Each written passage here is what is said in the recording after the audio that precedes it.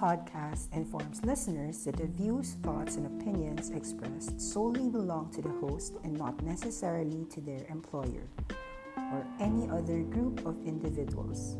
It is not a research report, it is not a recommendation to buy or sell any security.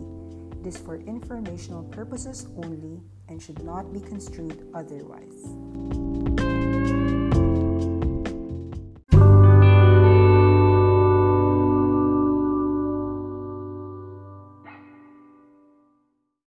Hello, this is Nikki. It's February 18, 2020, and let's talk about a few things. Number one of the growth hacks when you're learning is to find a KOL, a key opinion leader. Because there are people who know an industry very well, mostly because they're either part of that ecosystem or they're just heavily interested in that part of the business. How do you know that this person is a true KOL? They would talk incessantly about this field, and they will know more than the average user. So you follow them and you can learn from them, and it's easily known whether they're YouTubing about these things, whether they love to cook every day. You can watch your YouTube videos. They talk about games every day. They talk about the cloud every day.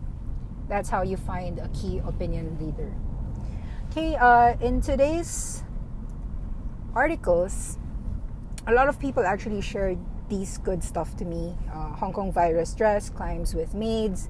Nanny stranded in Manila, can't go to Hong Kong. Despite the powering global trade, Filipino seamen face growing pressure against a lot of Vietnamese, Indonesians, and so forth. Apple won't meet their quarterly revenue target due to coronavirus. These are good ones shared to me. It helps give more light to the Filipino remittances. A lot of people were actually explaining to me that, hey, why is the Filipino peso so strong these days? And it's actually a function of two things. You've got lower demand because a lot of countries are shut down with the coronavirus. So there's less demand for dollars. And so that makes the peso strong. However, if you can notice, because there will be less remittances coming in because of the lack of work, it will also be offset by that. So that there's low demand and low supply for both. And that's one of the consequent repercussions of the virus.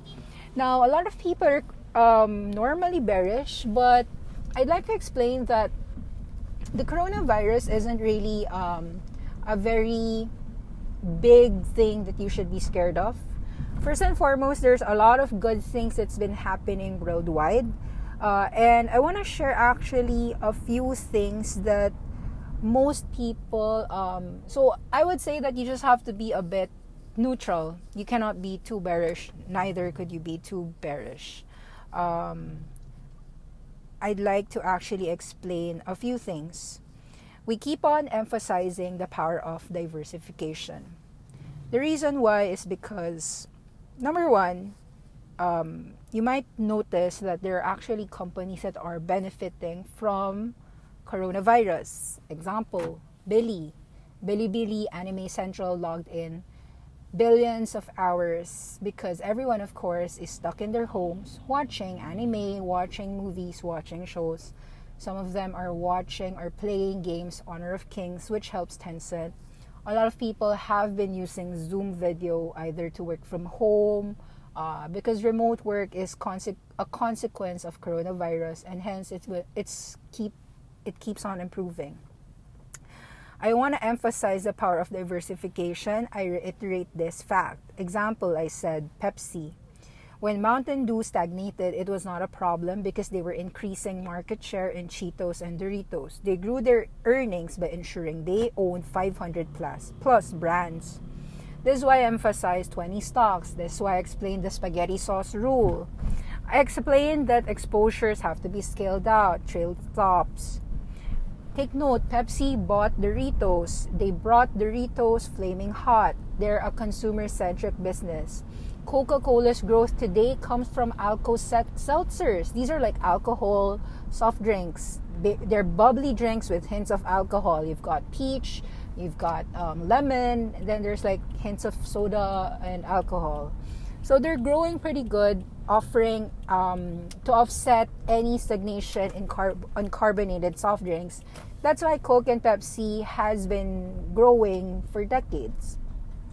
So I believe that most people's biggest problem is really the lack of proper diversification. So I repeat again and again.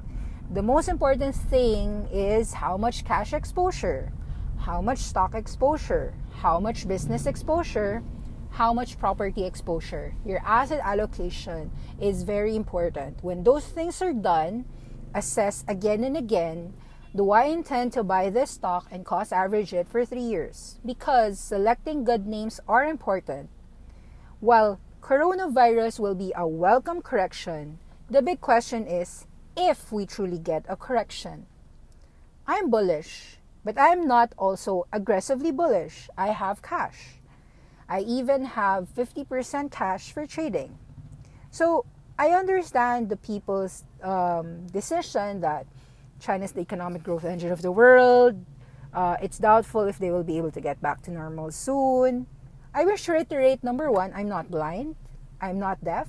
I know there's going to be weakness in many sectors. However, I don't also believe that you have to be in a 100% cash environment. Most people who are perma bears are always waiting for a crash.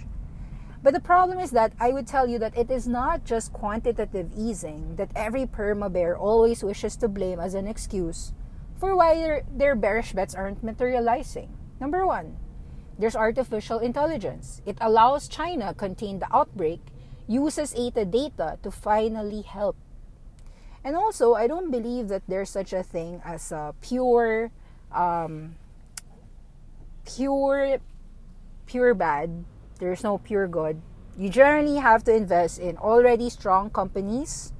Therefore, in artificial intelligence, Baidu, if there's that $500 million startup there that is very strong in artificial intelligence, Baidu would scoop them up, take them privately, gets bought out fast. So, generally, what you want to do is invest in the strongest companies and augment and increase their effectiveness. And most of the innovation happening is being adopted by many companies. Example, I discussed how H&M and Kroger. So recently, in the last filing of Warren Buffett, he showed that, he bought a stake which was not there before. He bought Kroger. Remember, we bought Kroger at 21. Now, Warren Buffett is entering at 29, 28. He bought like 3 months ago, assuming he got in some prices at 25. So when the world knew that Kroger was bought by our dear Berkshire Hathaway, our dear Warren Buffett, the stock price is now up 6% higher. And it's now hitting our utmost target of 32. We had a view that it will hit 32. Now it's trading at 29. The point here is I'm happy that Mr. Warren Buffett has validated our buy call, but the reason why we like Kroger is because, number one, it was automation. Because Kroger had Ocado. The same reason why we said that H&M, traditional retail company, is turning itself around by hiring a lot of data scientists.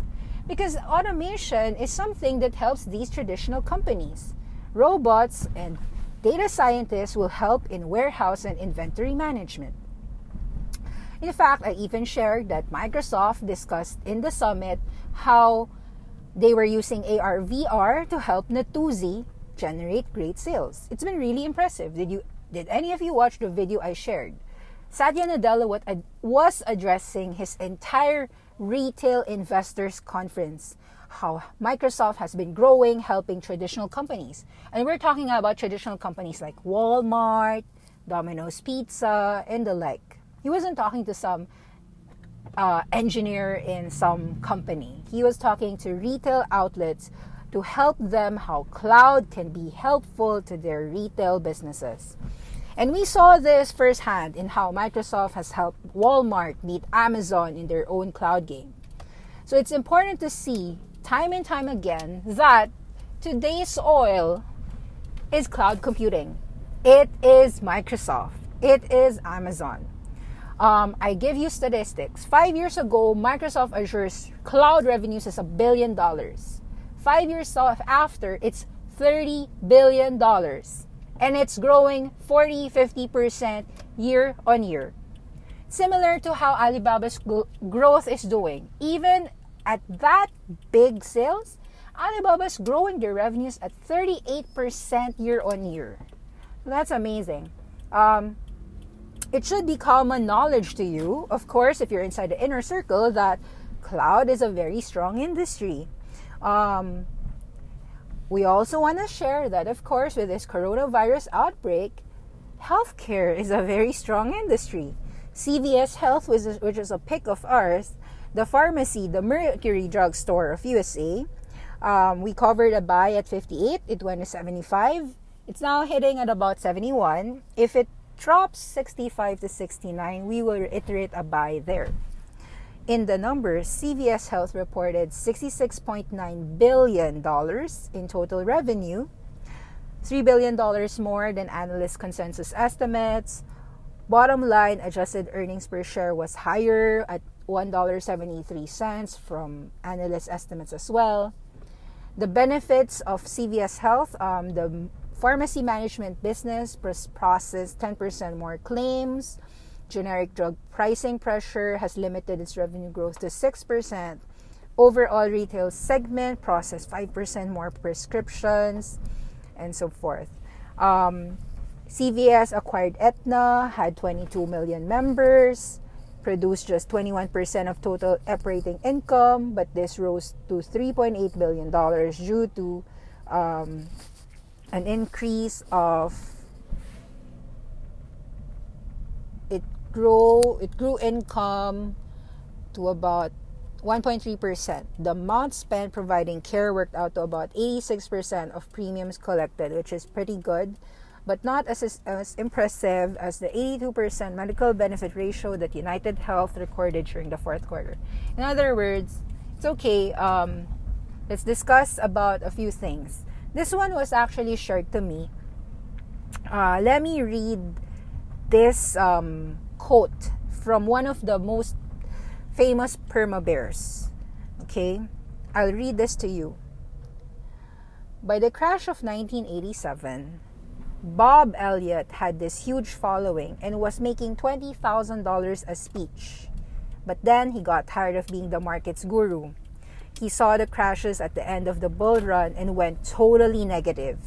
Even though the market recovered and kept going up, nothing could make Bob change his mind.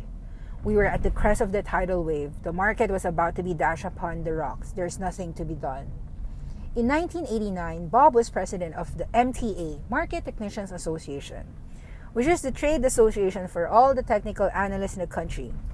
He invited me to participate in a panel discussion with Paul Tudor Jones. Bob had been predicting gloom for so long that he was always slowly losing his audience. So at the meeting, I took him aside. Bob, I said to him, even if the market is going to crash, ride it until it does. Wait until it turns down and then tell them that it's going down. He would hear none of it. He was convinced that we were at the crest of the tidal wave and had gone into the lifeboat mentality. He was sitting high and dry in Gainesville, waiting for the flood. I still have tremendous respect for Bob's intellect. We didn't have much contact after that. I was a trader. I just couldn't sit and wait for the world to come to an end. In 1995, Bob sent me an autographed copy of his new book, At the Crest of the Tidal Wave. Even though the Dow was up more than 2,000 points since 1989 when I told him that he should be more positive, Bob was still negative. The book was all about gloom and doom, but fascinating. Bob is truly a genius, a very persuasive writer. After reading The Crest of the Tidal Wave, one of my friends was so scared he couldn't shit for a week. But so what? The market still kept going up. As I read through the book, I kept thinking, Bob, look, this is crazy. You may be sure that you are right, but the market is never wrong. Sandbag the riverbank when you have to, not before Wall Street doesn't want to see the emperor naked. He may be old, fat, flabby, but they don't want to know it. They want to seem regal and royal in all his majesty. And as long as they seem that way, that's the way he is. Because they keep on buying. The big ball keeps on rolling. Bob is a classic example of somebody who's sure he's right and the market's wrong. His theories are brilliant, he's smart enough to win the Nobel Prize in economics, and I hope he does someday. The market doesn't care. Bob himself has now publicly conceded that he has been wrong for so long. He has lost confidence in his ability to pick the top, and until he decides that it's easier and more profitable to go with the flow, he'll remain sitting down by the lake waiting for the tidal wave. Why did I share this? I'm not a perma bear. I'm not a perma bull.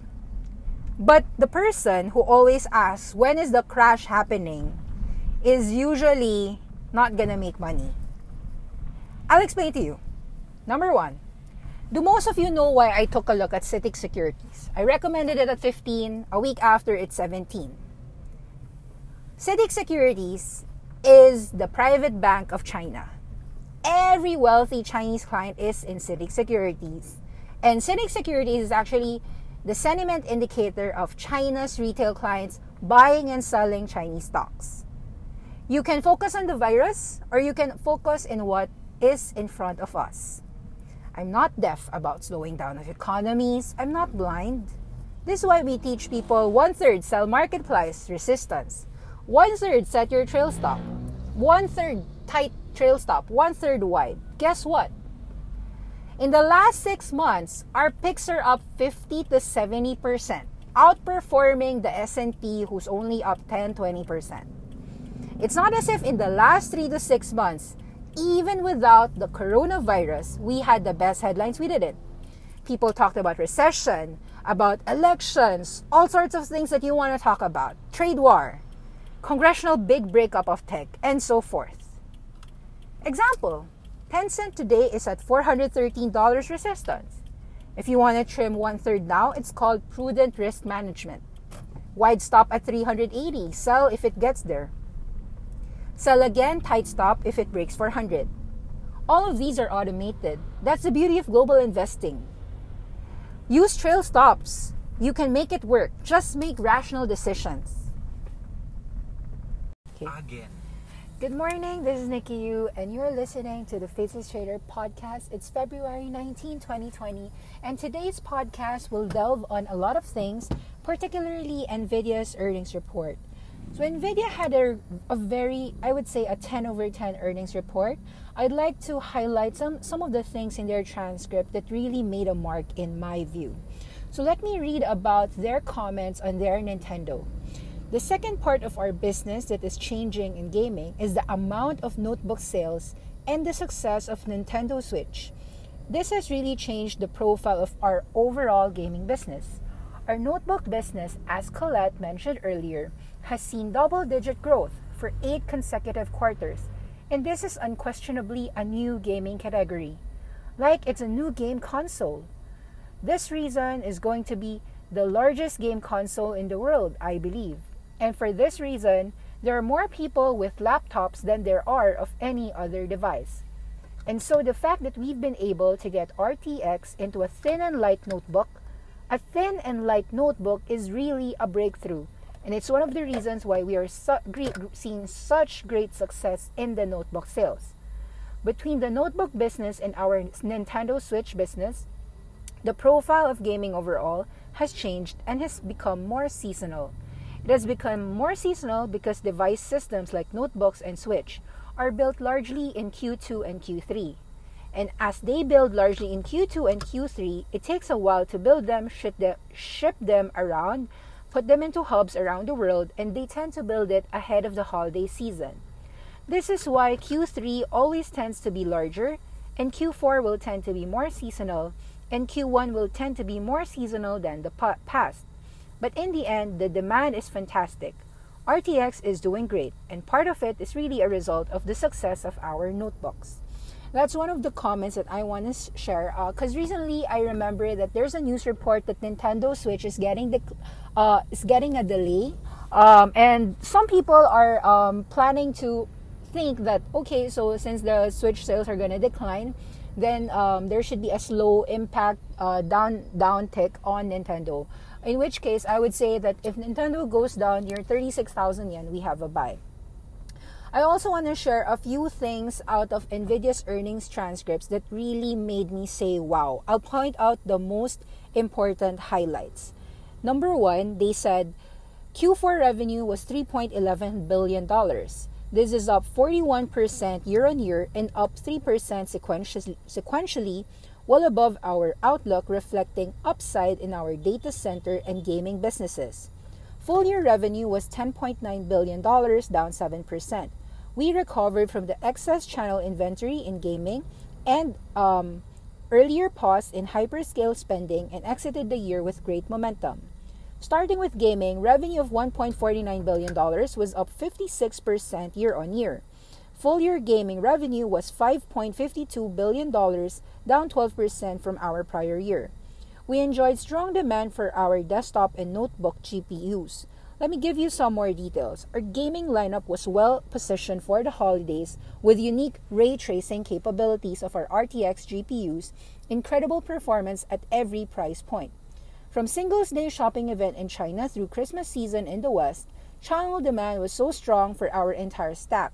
Fueling this were games like Call of Duty Modern Warfare, continued esports momentum, and new RTX super products. Also, the price points were as low as $299, which is the sweet spot for PC gamers who want ray tracing. Gaming is thriving, and the gamers prefer GeForce. The global phenomenon of esports league gaming momentum, with an audience now exceeding 440 million, is up over 30% in just 2 years. The League of Legends World Championship brought more than 100 million viewers, on par with this month's Super Bowl. Let me just define a few companies that he mentioned. Call of Duty is owned by Tencent and Activision Blizzard. League of Legends also distributed by Tencent and Sea Limited. All of these are also buys in our gaming category. For the viewership, it's important to also know two of our picks, which is Huya and Africa TV. Okay, so let's continue. Ray tracing titles continue to come to the market, and GeForce RTX GPUs are the only ones that support this important technology. Only, highlight, emphasize, only. This quarter, Wolfenstein Youngblood and Deliver Us the Moon were the latest titles to support ray tracing, as well as NVIDIA's deep learning super sampling technique, which also uses AI to boost performance. With the proliferation of RTX-enabled games in our best-ever top-to-bottom performance, we are solidly into the Turing architecture upgrade cycle. Gamers continue to move to higher-end GPUs, seeking better performance and support for ray tracing. Okay, so he mentioned some things about like Activision.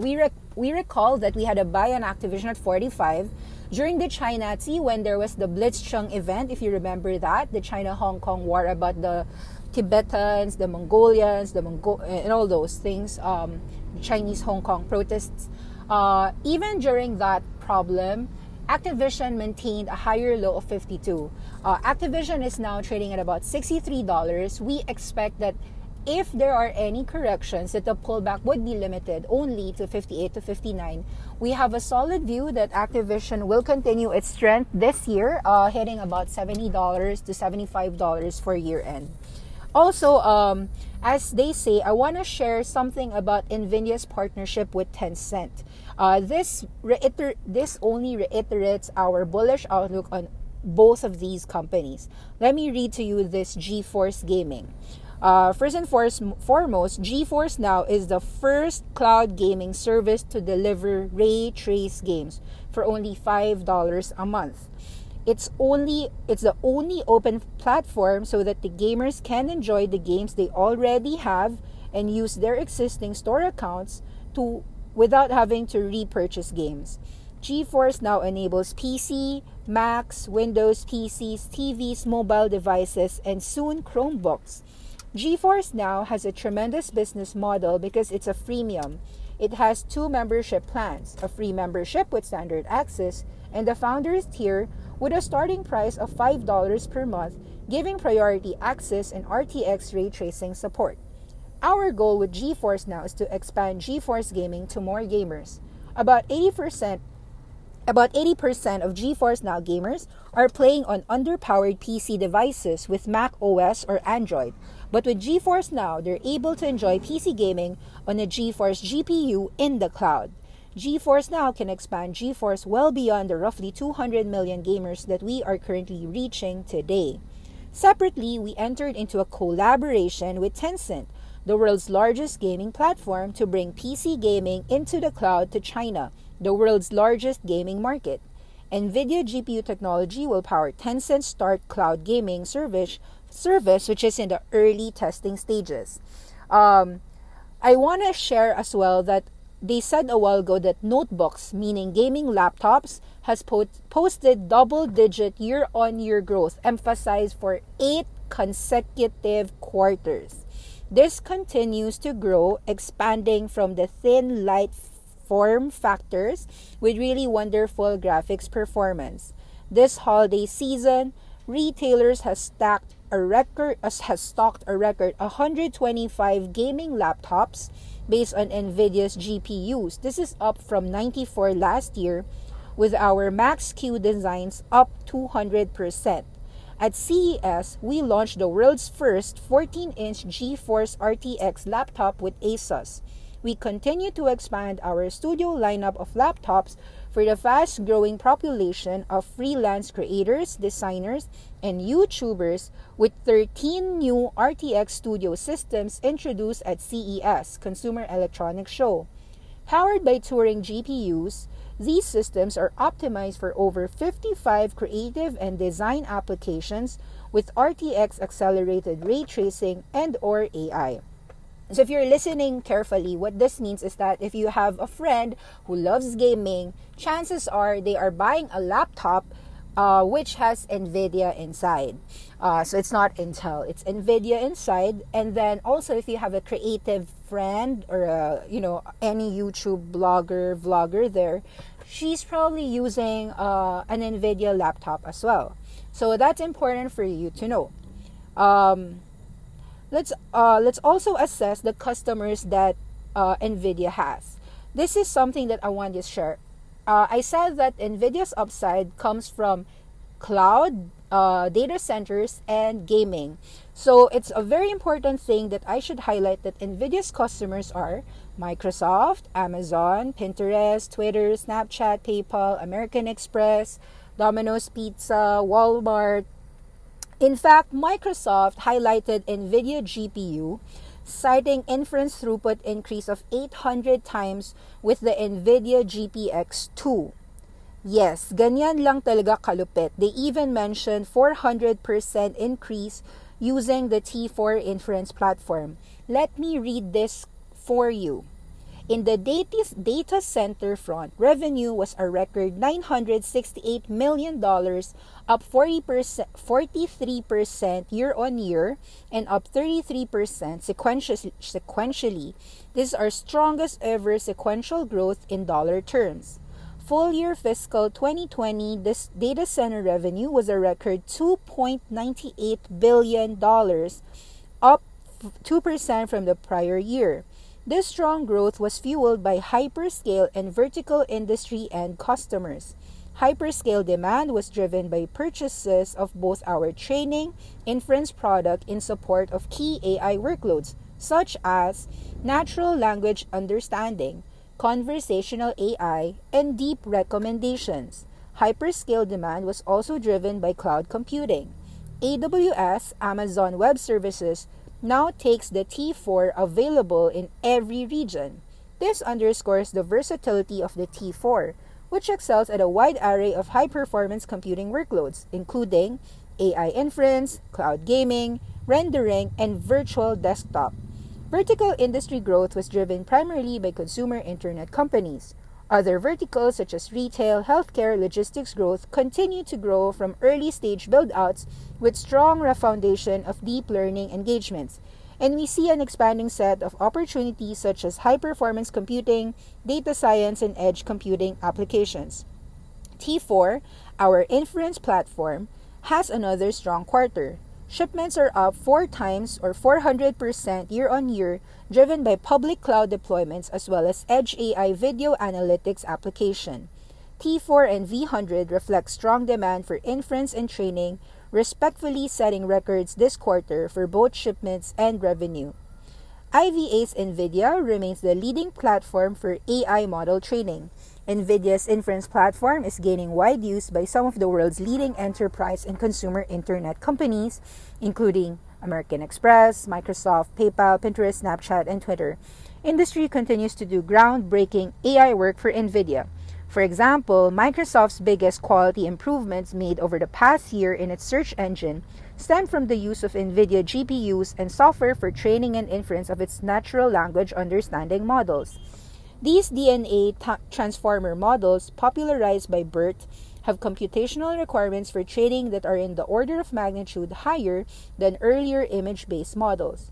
Conversational AI is a major new workload requiring GPUs for inference to achieve high throughput within the desired low latency.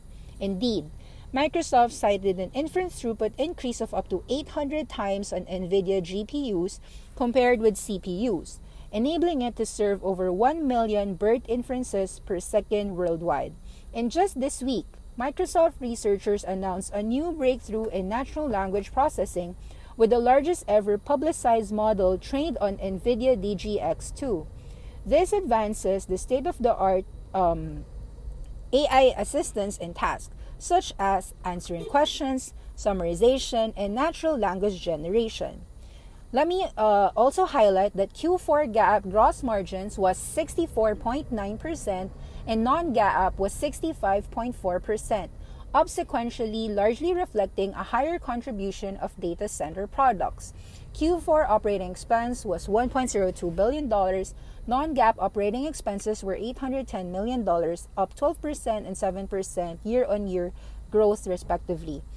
So as you could see, the best trends is captured in one name: data centers, cloud computing, gaming, automotive self-driving, artificial intelligence. These are 5 major secular trends that we give this company a 10 over 10 earnings report.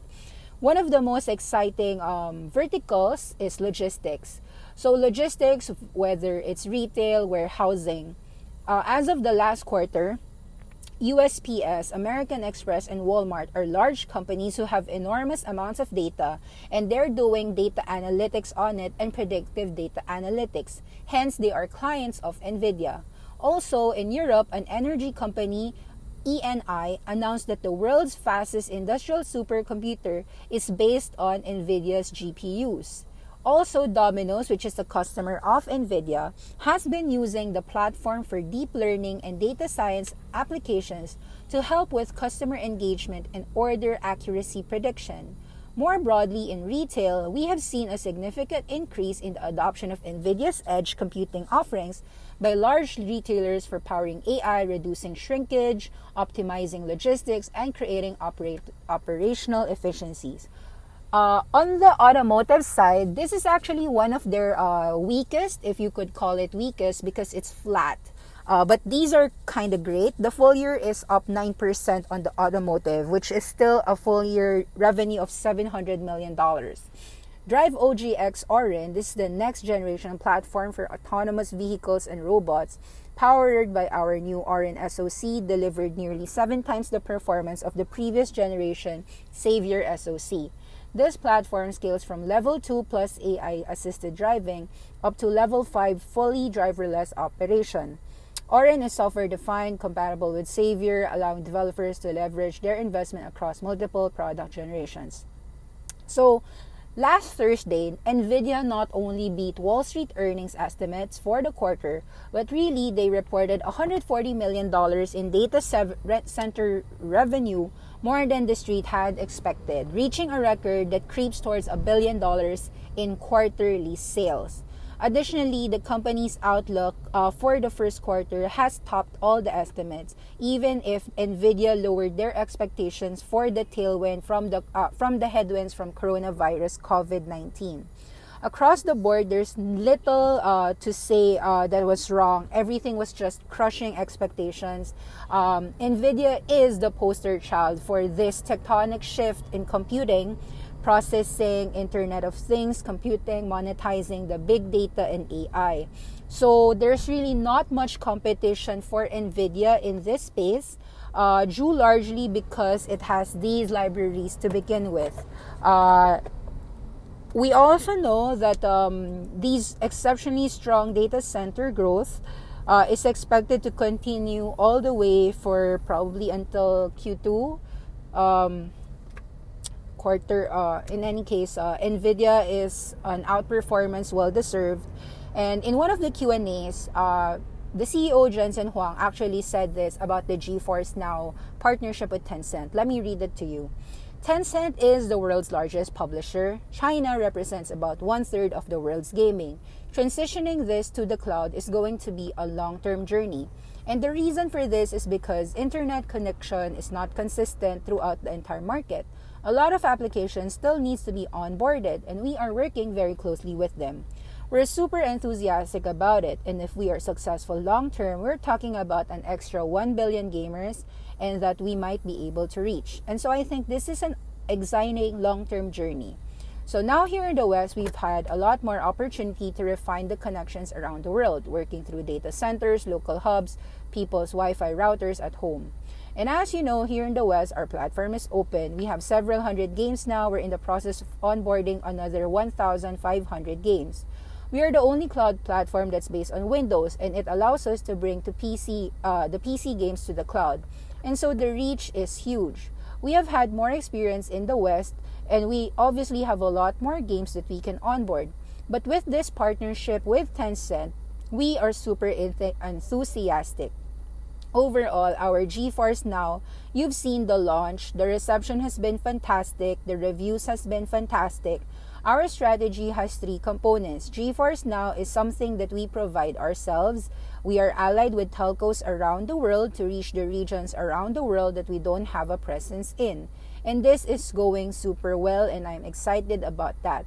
Lastly, with a partnership like Tencent, who's also a publisher, we offer them our platform. And with a great deal of software and engineering, a lot of things can be done in collaboration to refine this service. So actually, NVIDIA, our target is for it to keep on going all-time highs. Last night, NVIDIA hit 296. I was suggesting that people who have NVIDIA can continue to buy more at 280 to 290. We see the company hitting at about 350 to about 400. If you can wait for another year or so, we believe that there's this strong growth in the company, and you should just keep on holding these shares. Let me also explain a few things that I believe that you should know.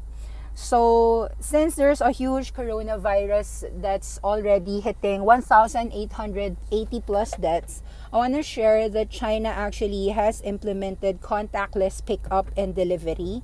McDonald's has done this. They deliver Big Macs, fries, and other menu items across the China, where customers will order remotely through mobile phones or computers at home.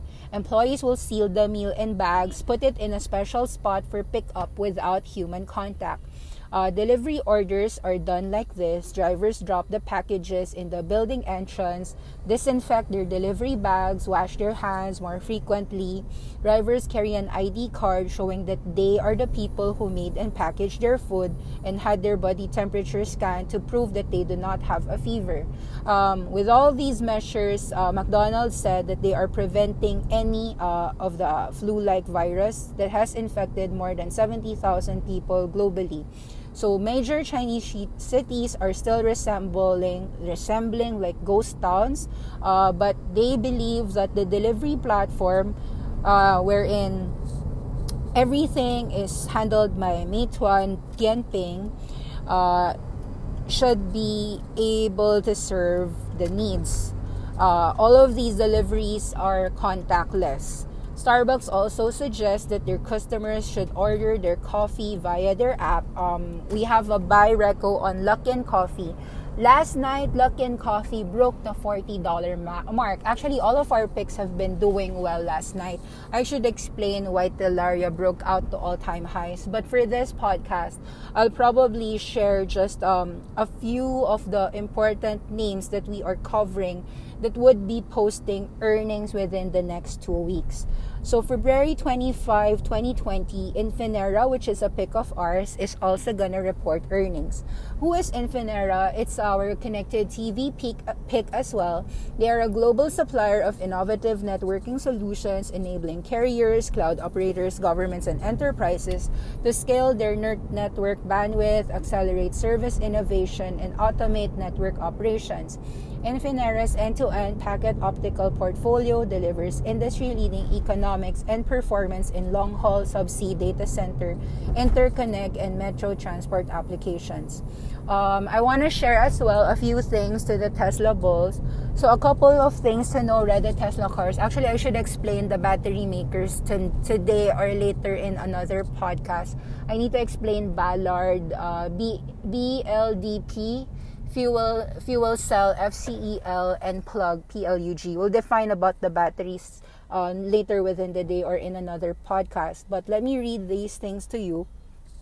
So Tesla has been bringing the software support philosophy to the auto industry by making their vehicles capable of accepting over-the-air updates. The company has regularly deployed software updates, adding new functions, improving driving range, even making their car accelerate faster, mostly at no additional charge to the customer.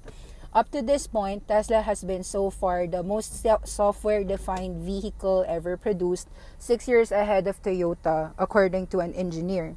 A customer can pay to add the autopilot driving assist features to a 3-year-old car with an in-app purchase and over-the-air update because the hardware to accept those updates was built in at the factory. Although ongoing software support and updates are nice to have for your info system, they will be essential for automated vehicles. These vehicles are also going to require regular servicing such as testing, recalibration of sensors. Today, when you are a car owner, you need to replace an out-of-warranty part on your car. This will probably more likely go to a discount auto parts store or garage and have the service done with third-party generic parts at a fraction of the cost. So just wanted to share that the transportation system before is something like this. In the old, we've designed a way wherein we are powered by fossil fuels that pollute our air, congesting our cities to the point of inciting road rage with its users, with human operators very fallible, killing more than 1 million people around the world every year. And most of the time, this equipment will be parked, occupying prime real estate, driving up housing costs. So if you're young, old, living with a disability, you have a problem with the car. And this privilege of cars are costing you $9,000 at least a year, sucking up your life. And that is the state that we are in. The human-driven, fallible, gasoline-powered, single-occupant car. That's our primary mode of transportation. In the future, which is around 2020 to 2025, actually that future is happening in some countries already, not just in, it's not really that too far, it's now, yeah. So for instance, in our studies, there's really a lot of winners, not just Tesla. So I'll read to you why I think that General Motors may not be a dinosaur that would die. Why? Because General Motors has also built the world's most advanced self-driving vehicle to safely connect with people in the world. That is the Cruise, GM's Cruise. So, of course, I know that there are Tesla fans who believe that only Tesla will win, but remember that you want to have a taxi that isn't as expensive as Tesla. And that's how GM Cruise is positioning itself. These are robot taxis. There are also like robot trucks that's happening worldwide. There will never be another human driver in Uber raping a girl. There will never be another human person killing a pedestrian because robots don't kill and robots don't rape.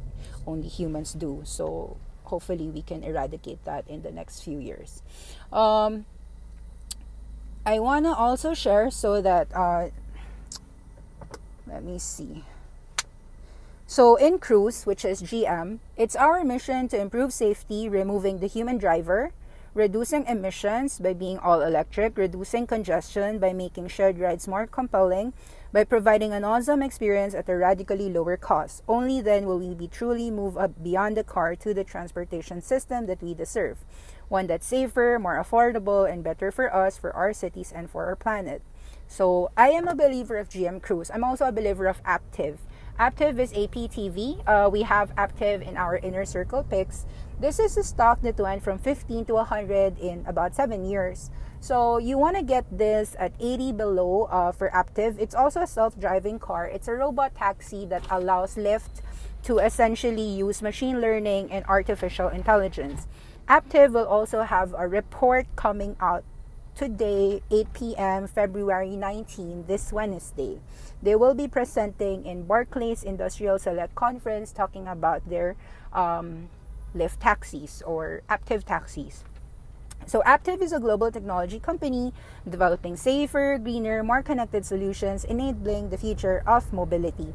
So in my view, hindi solo ni Tesla yung driverless future kasi maraming panalo. The world only sees one, but I really see multiple winners.